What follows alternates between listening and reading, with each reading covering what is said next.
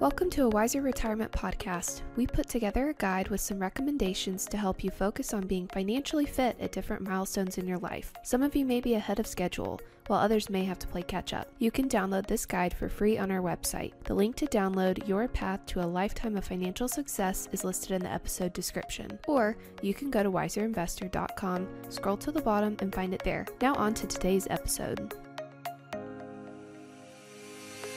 Welcome to a Wiser Retirement Podcast. We believe the best financial advice should always be conflict-free. I'm your host, Casey Smith. Guiding you to financial freedom today is my co-host, Michaela Dowdy. Hey, Michaela. Hey, Casey. Today, we're joined by Tom Townsend of Townsend Realty Group. Tom has been a guest with us on several episodes now. And today, we're going to talk about what financial planners wish you knew about buying your first home. So what better expert, no better expert than Tom Townsend? Well, thank you so very much. I appreciate that. Thanks Buying for having me back. First home, second home, third home, extra home. Yeah. Right? Investment property. And investment properties. That's right. So let's just start right here, Tom. Let's talk about what's happening in the real estate market right now. I love real estate. I love looking at real estate. But I just pretty much do it from afar, right? Yeah. With my Zillow app and my Realtor.com app. And I've just, as a non-expert in this, I've noticed that there hasn't been a whole lot of movement.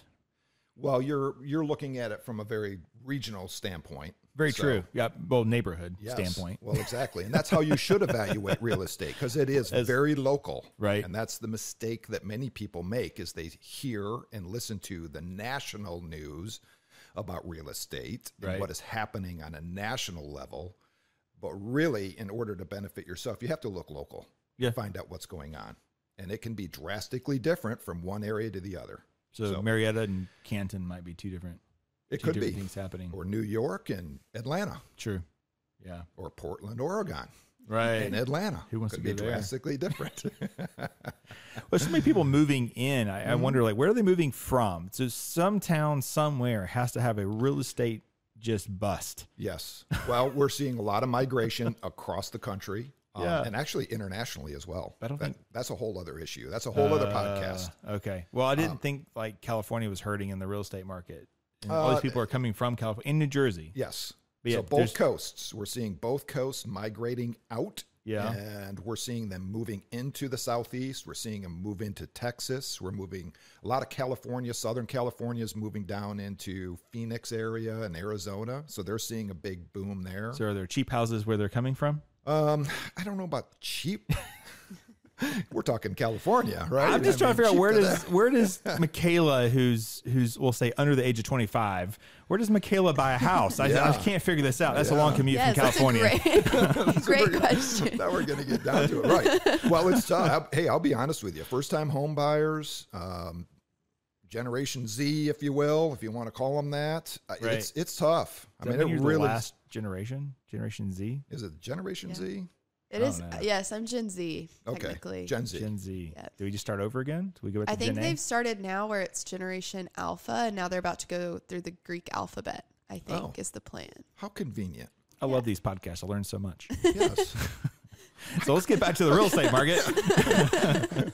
But it's tough. Listen, I'm not going to sugarcoat it. I mean, it's rough. It's tough for the younger folks out there that are just getting started in order to find a house. It really Which pushes more people to rentals. It does. And what you're paying in rent, you're basically is a mortgage, which is crazy. It is. It's actually a little bit more than a mortgage. Yeah. And that makes sense if you think about it. True. Right? True. Okay. So anyways, I buy a house a year from now. What's your prediction? That's a really good question, and I wish we all had a little crystal ball. That would be wonderful. But people do the same thing with me with the stock market, right? So I figured it's a fair game. But we can do some predictions. We see enough. I personally, you may have your own opinion. I think the Fed has made it very clear that they want to squash demand in this market. And jobs. They're doing a very good job at it. They're Right. trying to kill the economy. Yes, they are. So who knows where we're going to be? We've got an election coming up. I don't know where that's going to fall. That's going to affect some things. Yeah, maybe. I don't think there's as much on elections as people think that they are. Well, people maybe in real estate because people feel better about the future because their candidate won. Maybe I think it's. I mean, Trump was terrible, right? Yeah. And there's some sarcasm in that statement. Yeah. But if Trump was terrible and Biden was going to save everything, and now look at the markets. Yeah. Yeah. So you can't use the same kind of psychology. All right. Well, here's and we're kind of getting away from the topic. However, people are frozen. People are waiting. So there's not a lot of movement because there's uncertainty. Because there's uncertainty in the market. So right. People are, because we have an election coming up, they're just frozen with their decisions. They're not going to make any moves yet. Yeah, because they don't know. There's that uncertainty that they're running into. But we're still holding at these high prices. We just stopped climbing. Yeah, correct. Well, remember, we're talking about supply and demand, just like any other market in real estate. And when we're talking about local, now we're talking local here, not nationally. Right. Within you've got Metro Atlanta. Yeah, in the Metro Atlanta area, you've got the supply line, and then you have the demand. And flashback 6 months ago, supply was right here, even, and demand was way higher. Yeah, way high. Well, you guys will have to tune into the YouTube channel to see his hands. The YouTube channel will see, but there's a big disparity between the supply and the demand. Demand is much higher than the supply. Right. Rates, the interest rate hike has brought that demand way down, almost even with the supply, but not quite. So where we're at today, there's still a little bit of a gap in between that equalization. We'll see what happens. We'll see if it gets even or even below that. We're just going to have to wait and see. This is just a theory I have. You tell me if it's true or not. So to get a FHA loan, there's a maximum loan amount. I believe it's around $544,000. It depends on your zip code where you are. Yeah, and they change it all the time. Usually goes up, yes. Right? Yep. As values go up, they adjust it to accommodate folks. So you could put down 10% and buy a $544,000 house, and you'd be a conforming loan, I believe. Thereabouts. Yeah. Okay. So if that were to go to $750, then I could see prices in that market jump instantly to $750. Yes. Because you get into jumbo loan, the lenders start crawling all up into your business. Jumbo loan's a little harder to get. Correct. Right? But they just increased the jumbo loan. The limit. Correct. Yes. Yeah. That so helps it's not too. a jumbo. You're not into a jumbo until I can't remember what the number is. 7. It's okay. 7 something. So that's my point, is that it's not just interest rates that are holding the market back, but it's also the fact that the lending limit of easy access has been moved as well. It has, and what you're seeing is more and more lenders come out with different programs because they have to lend money in order to stay in business. Right. They're not going to sit on the sidelines and just go, oh, well, it's 7% now. Sorry. True. Right? Yeah. So they are starting to roll out some products in order to make it more appealing to folks and to lend. Yeah. They have to. So I guess my point in going back to where we are now and with a first-time home buyer, the reason why you can't find a $250,000 house is that $250,000 house has been pushed up into that $500,000-$600,000 range. It has. Yeah. And I don't, I listen to the experts, and we don't see a lot of pullback from that. No, there will be no pullback from that. There are people that are, it's going to be another crash. We're not looking at another crash. I do not believe that one cent. I think we're at a new baseline. Correct. We might pull back a little bit. You might see a little bit of little pullback from the last crazy 2 years that we've had in appreciation. Maybe in the $1.6 to $2.5 million range. Yeah, you're going to see some pullback. There's a lot of buyers that were in that buyer pool that are no longer there. And so buyer pool is shrunk. And I've seen price drops. People are dropping prices in that price range. Correct. Above 2.5, I feel like that's a whole different realm anyway. And those homes kind of do their own thing. 2.5? 2.5 and above. Yeah, it's a totally different market. Yeah. So if I hear what you're saying is we have a good floor. We could see some prices come down, but nothing significant. There's nothing significant. Not a deal unless, it's like missing a kitchen or It's a lot of work. The roof.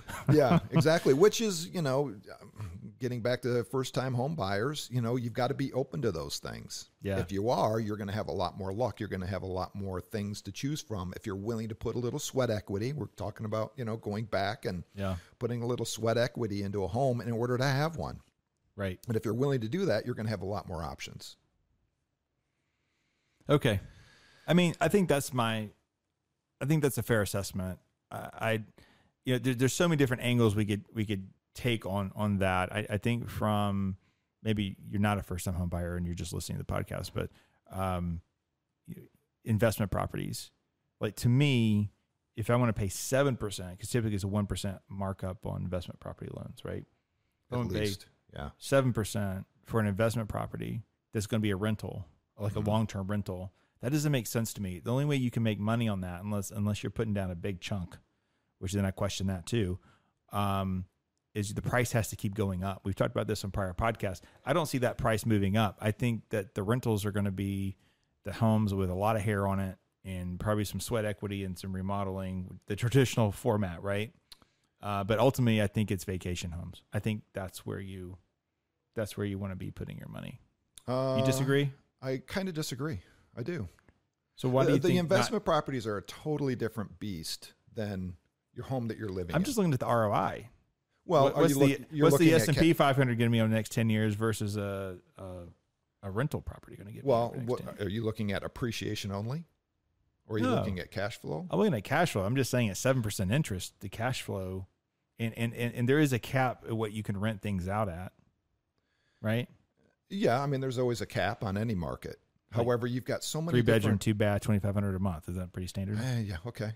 All right. So as long as you're, the interest rate that you're paying, as long as all the other factors that you're looking at with an investment, when we're talking investment properties, this is totally different than. Yeah, I know. We just investment properties. Say. It's my podcast. We do everyone. But you have appreciation, so you have built-in appreciation that you can kind of count on. Right. You're saying let's get back to reality and say that we're talking about 3-4% a year. Right. You've got unlocked appreciation, and that is, can you improve the value of the property by buying it and doing some improvements and getting creative with it? Right. So as they're unlocked appreciation, then you have depreciation. You get a tax benefit with investment properties. Yeah. You get a write-off. Yeah. And that can be significant. Well, only if you don't give it up when you sell it. Only if you do a 1031 exchange. Yeah, then if you roll it over, that makes sense. That does. However, if you're in it for the long haul, absolutely, it's an investment. You always, you're in it for the long haul. Yeah, you don't do this for 5 years and move on. No, you don't. And then you've got the cash flow.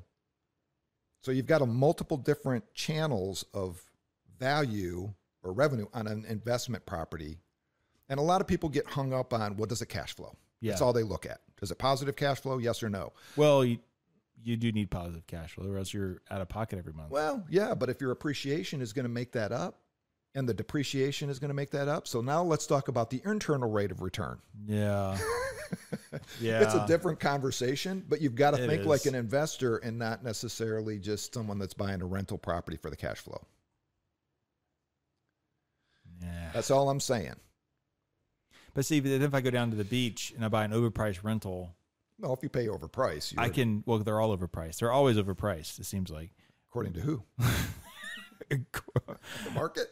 Because that's who determines the value of the market. Know. I'm saying that more sarcastically. It's just, you're like, $500,000 for this? Like, where's the bedroom? It's a studio. Yes. It's a hotel room. That's what it is. Yeah, it's $500,000. I know.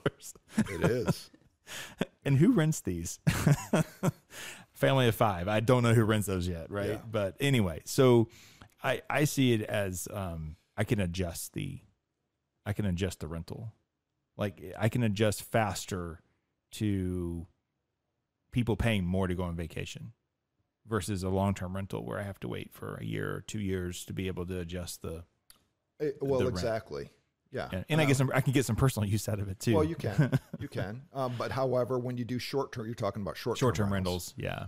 You have higher risk because your vacancy rate is high. That's true. So you've got that. Yeah. Right? Long-term rental, I'm going to put somebody in there for 12 months. At any given time over the next 5 years, I may have a vacancy for maybe 2 months a year, 1 month a year that I've got to budget in. 2% vacancy rate. But they damage your property, you keep their deposit. They damage my property, their insurance has got to pay for the immediate. There's pluses and minuses. Yeah. Right. And then, so I know, like at the beach, you're talking about the beach. I'm talking, Florida, beach Alabama. or nice mountains. Yeah. Okay. Well, your vacancy rate there is probably more like 40%, 30 to 40%. Yeah. So at least at the beach, you can get, you used to be able to get snowbirds. I don't know if they're letting them out anymore back in, but I think they let them out, but they don't let them. Canada doesn't let them back in. I think that's the problem.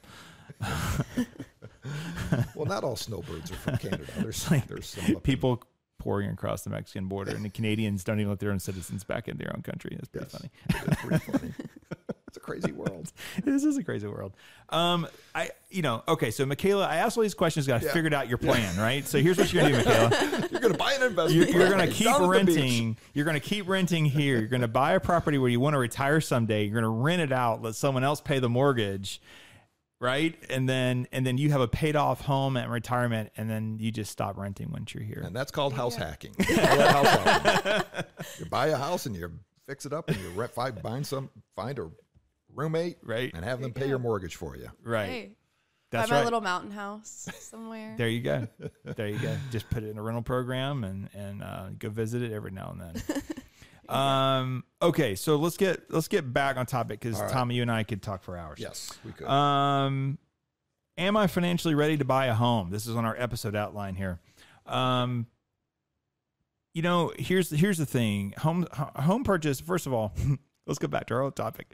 Passive income. There is no passive income. Okay. I have a vacation rental property. There's nothing passive about that place. I don't think I've ever enjoyed it one time.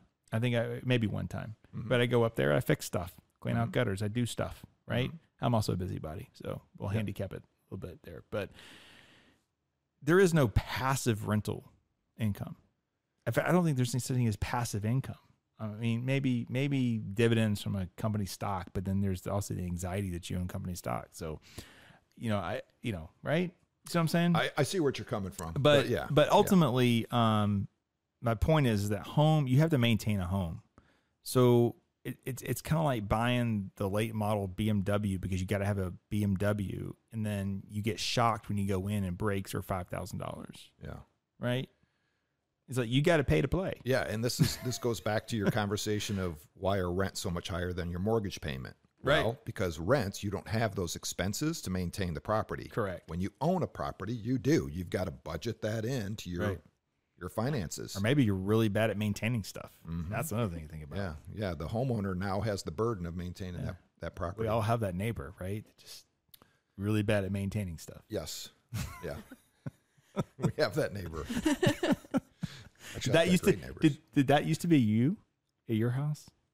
What? Have you always maintained your houses to the T? Yeah, pretty much. I mean, I take a lot of pride in it. I figured you would. Yeah. I know. You just kind of looked at me like, no, maybe that's me. Well, I was thinking of my neighbors, and they were listening to this podcast. And I'm like, I gotta be careful here. I've got great neighbors now. We really do. So yeah, I think it's you have to be ready to make this payment. I don't have a rule of thumb on that. I just know that you probably should budget $500 to $1,000 a month to do stuff around your house. Yeah, I think you have two categories. You have expenses, monthly expenses, but then you also have long-term expenses, those capital expenditures that you got to plan for. The new roof, driveway. Correct. Driveways are painful. I replaced mine a few years ago, and I spent so much money, I just want to sit in a lawn chair in the driveway just staring at it. Like, it's a driveway. You got to be kidding me. People drive by, like, nice driveway. Oh, thank you. That's an old man thing. Yeah. So you got to have some free cash flow. It's not that can you afford the mortgage. It's can you afford the mortgage and afford to pay for repairs and maintenance, right? And I wish our industry did a better job at preparing people for the expenses of home ownership. And we really don't do that good of a job. They need little stickers on the front of the doors like they do with appliances. Yeah. If you buy this washer, it's going to cost you $50 a year to operate it, right? They'd say the estimated cost of this house is, right? Because you don't hear about it at our homes, but you hear about it like movie stars, right? It costs them $50,000 a month to maintain the $50 million mansion, and you're like, oh my god, $50,000 a month. That's crazy. Yeah. But yeah, there's always something to do. Yeah, there is. If you want perfection, for sure. There is. And what if you're not a DIY guy? I mean, what if you gotta be a DIY guy? No, I mean we've had prior employees here that were younger guys that I've just like, hey guys, we got this new desk and we got to put it together. And you would have thought I said, hey, let's reassemble the space shuttle and go to outer space. Yes, I agree. And I'm just standing there going, oh my God, like your future wife is going to hate you. It's just a different era. It really is. Don't know how to use the Allen wrench. She just said Allen wrench. Allen wrench. I'm impressed. You're That's advanced. Awesome. Yeah. Yes. You're advanced. Being the only daughter to an engineer has its benefits. There you go. There you go. There you go. Yes. So you know the Phillips head and the flathead difference? Yes, I do. Yep. Wow. Had to go through that because, it's normally the son that's behind you handing you the wrong tool. So I was the daughter handing the wrong tool. Right. So I quickly learned. Interesting. I love it. Now we know who's assembling desks around here going forward. Yes. Not to change the topic yet again. But okay. But no, they need these stickers. This house costs X amount to maintain. Well, and I'm gonna blame HGTV, for a lot of that. Chipping Joanna? Yeah. Don't bring them into this. Everybody wants that house. And so we work with a lot of first-time home buyers, and that's conceptually what they want. Well, that's what they're looking for. Oh. And we have to, unless their budget is $750, we have to bring them back to reality and say, okay, probably not going to get a perfectly maintained and beautifully updated home. Right. So let's have a little flexibility. And some folks don't like the DIY, approach, and other people are perfectly fine with it. So, yeah, if you want it the way you want it, you probably got to have $100,000 in your pocket, and then you got to buy the house. Yeah. And so that's a lot of money to save when you're young. And that's another issue that we're running into is the expense of all these improvements have drastically gone up over the last year and a half. So most people are estimating way too low what it's going to cost to replace appliances and flooring and paint. I'm sure. They're thinking, I don't know, $3,000 for appliances? No. That'd be your refrigerator on sale. That's a sale. That's a scratch and dent right. refrigerator right now. So those are the shocks that people are realizing right now. And we have to work through all that. So once again, it's not getting easier. I think the safe thing to do is really take Dave Ramsey's approach. You need to be debt free. You need to be out of the credit card debt, get rid of the student loans, get rid of clear the decks before you make that home purchase. But here's the kicker. I really want people to get a 15-year mortgage. I wish someone had told me get a 15-year mortgage. Mm-hmm. I have one now. Well, it's like 10, but when I refinanced when the rates were really low, I did a 10-year on one home, 15 on another, because you just save hundreds of thousands of dollars in interest. Hundreds of thousands of dollars in interest. It's just, if you can't afford the 15-year, maybe you just don't buy the house. Yeah. Or if you have a job that is somewhat volatile in income, you have good years, bad years, do the 30-year, but then make that auto payment to get it paid off in 15 years. You don't want to be house poor in the long run. But I wish someone had told me that. There is a little bit of an interest rate savings. It used to be a bigger difference between a 15 or 3-year interest rate, but maybe it's only like a quarter point now. And we're in this weird interest rate environment right now too. So it changes rapidly and it changes daily, hourly sometimes. Mm-hmm. I would encourage everyone to do a 15%, a 15-year mortgage. It's gonna be a little harder at 6 3/4 interest rate, but I would make that a goal. And every mortgage statement that you get, you're going to see a tick down in the mortgage principal balance. Not 30-year, it doesn't move much. You get to the end of the year and you're like, that's all I paid? Yeah. Right? So that'll save you 15 years of payments and save you, depending on the value of the home or the loan, $200-something thousand in interest. It's crazy. Yeah. And I piggyback on that just a little bit. We talked about investments, like an investment property. Right. Your personal property for the majority of people is not an investment property. Oh, no way.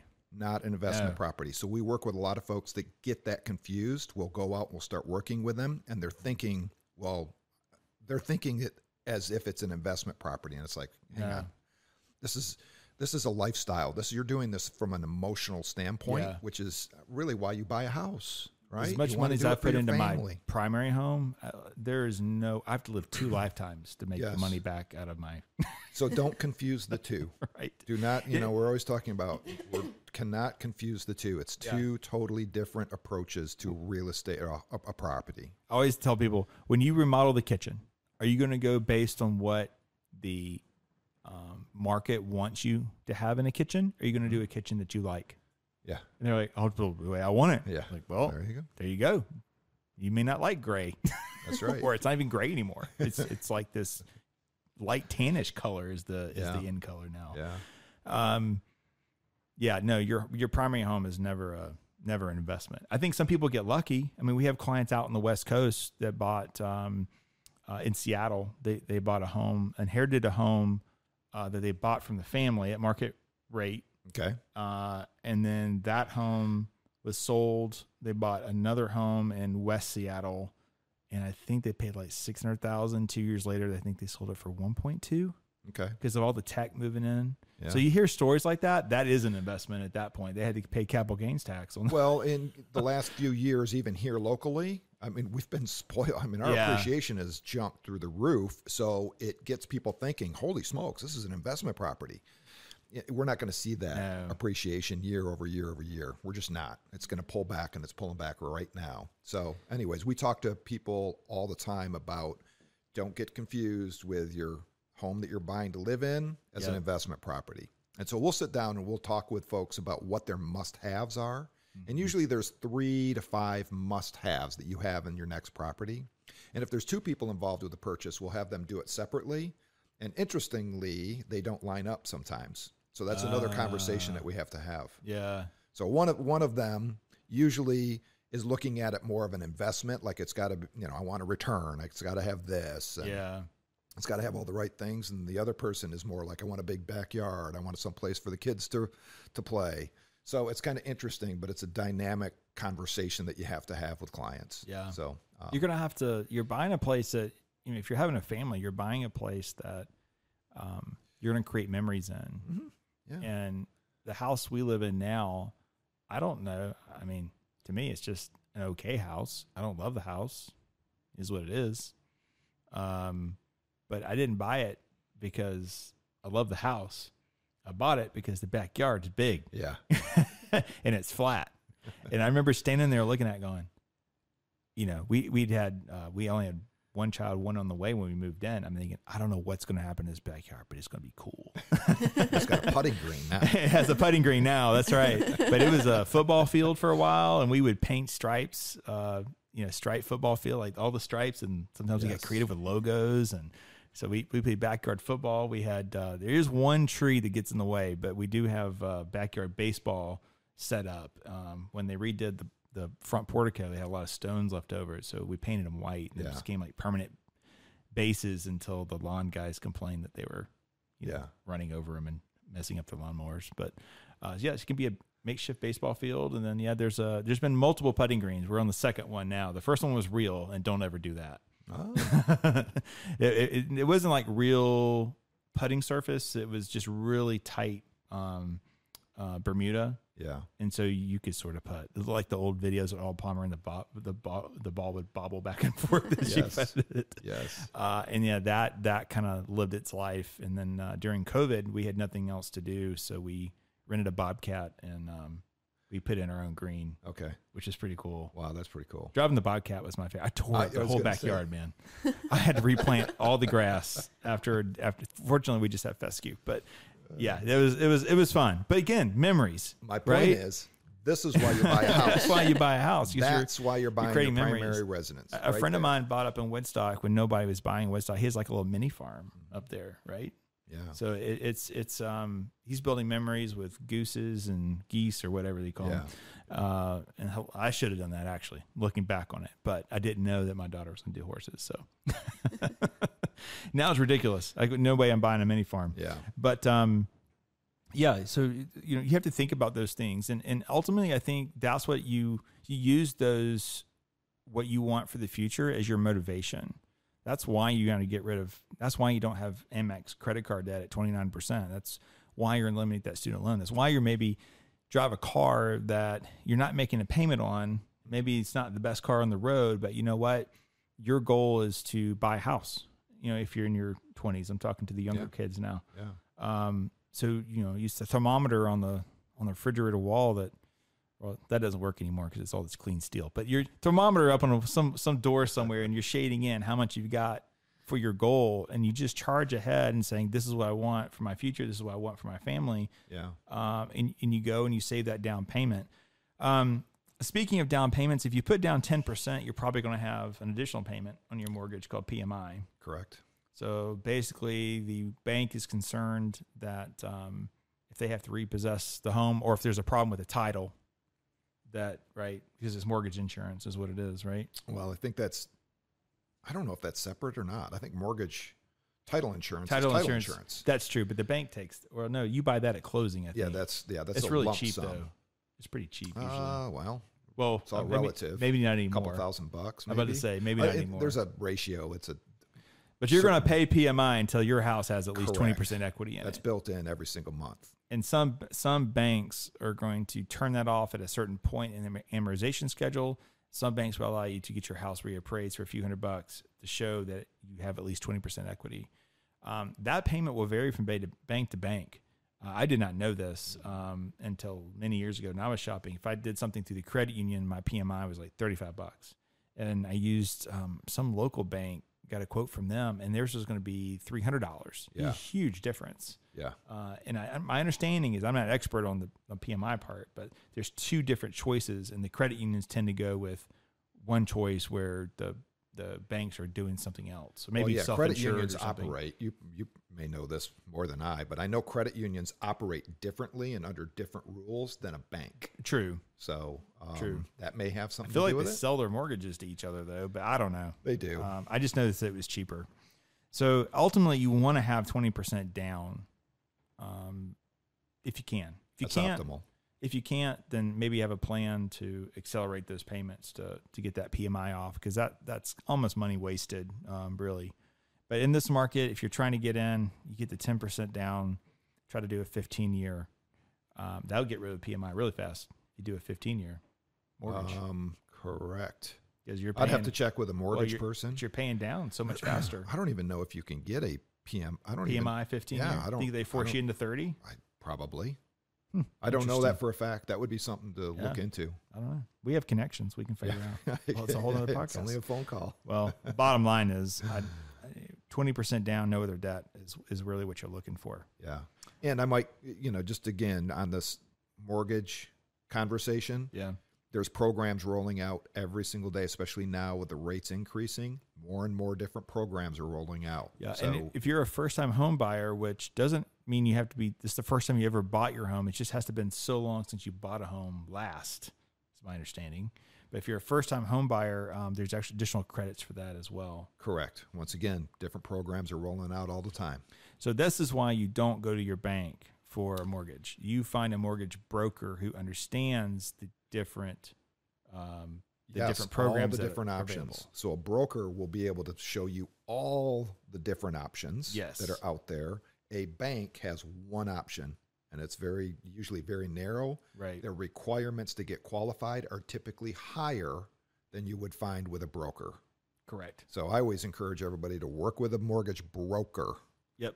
It's not a middleman. It's not an additional layer of expense. It's actually they have a much wider breadth of options for you. And you have connections. We have connections. People can reach out to us. We're Yes, happy absolutely. to tell you who the good people are. How do you know you're not overpaying for a house? Is that even possible? Well, it is. The easy, quick answer to that is most everybody that will be buying with a loan is going to get an appraisal.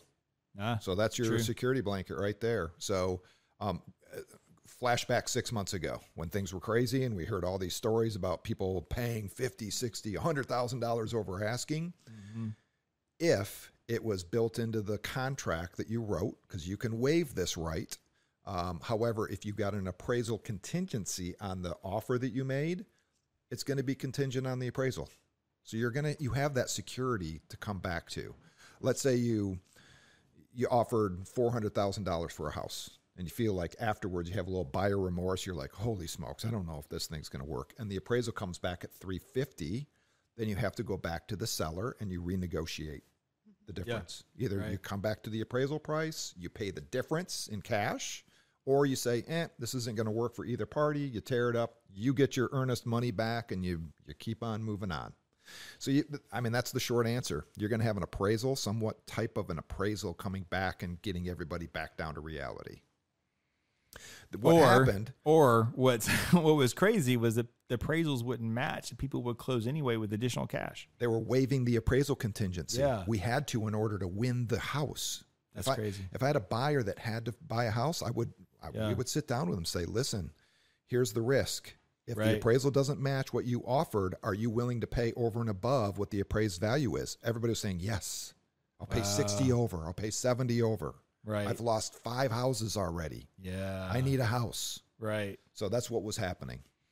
That's another benefit to these higher interest rates in a little slower environment. I think you have time to think now. It's such healthier. It's so much healthier. I think it's great. It's that supply and demand balance that we were talking about earlier is coming more in balance. It was so imbalanced. Yeah.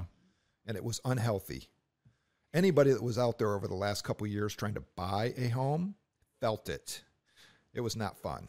Right. It really wasn't. So it's getting back to reality.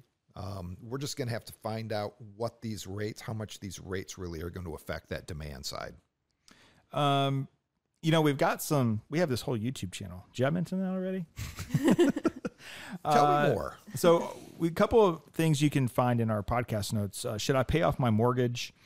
How to leverage assets to buy a home. These are all different videos we've done on the YouTube channel, linked below.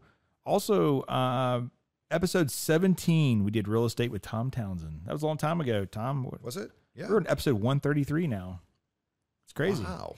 Episode 51, is there a looming real estate crash? We did that as well. Episode 9, all things mortgages with Mary Ansley Sutherland. That's a good one. Talking just generally about mortgages in general. Mary Ansley is not practicing right now, but we have a new mortgage broker we can refer you out to, or use Tom's. You can also find townrg.com. That's Townsend. Tom Townsend. Townsend Realty Group. Yes. Tom and his team would be happy to help you navigate this market with a purchase or a sale. Tom just sold my next door neighbor's house. Yes, I did. My next door neighbor. I didn't review any of their information or balance sheets. Didn't screen them. Is that legal? Maybe that's why you didn't offer. You sold in what? 2 days? 1 day? It was like a 3 day. 3 days. 3 days. 3 days full asking price. There's no better. This was just a couple weeks ago. So those situations are still occurring. Yeah. Now that was a beautiful home. All right. The owner needed to sell that home in order to get her life back because she everything that came she took she was a great homeowner. How about we go with that? Absolutely. There was not. She was a great neighbor too. But no, she needed to be free of the burden of home ownership. Yeah, she was ready for that. And move to a place that she could manage easier. Yeah, absolutely. And it's a beautiful home. So once again, we're getting in our local market, we're getting back to the basics. Well, quality is going to sell any day. Quality and a beautiful home is going to sell. Right. So yeah, quality will move, I think, in any market, really. Yeah. But no, there's no testament to your skills other than your results, and that was very quick. Hopefully, it was quick. In a very quickly changing market. So we were very pleased. Yeah, I was very happy for her. Things in our street don't come up very often, so I knew that it would sell pretty quick. So yeah.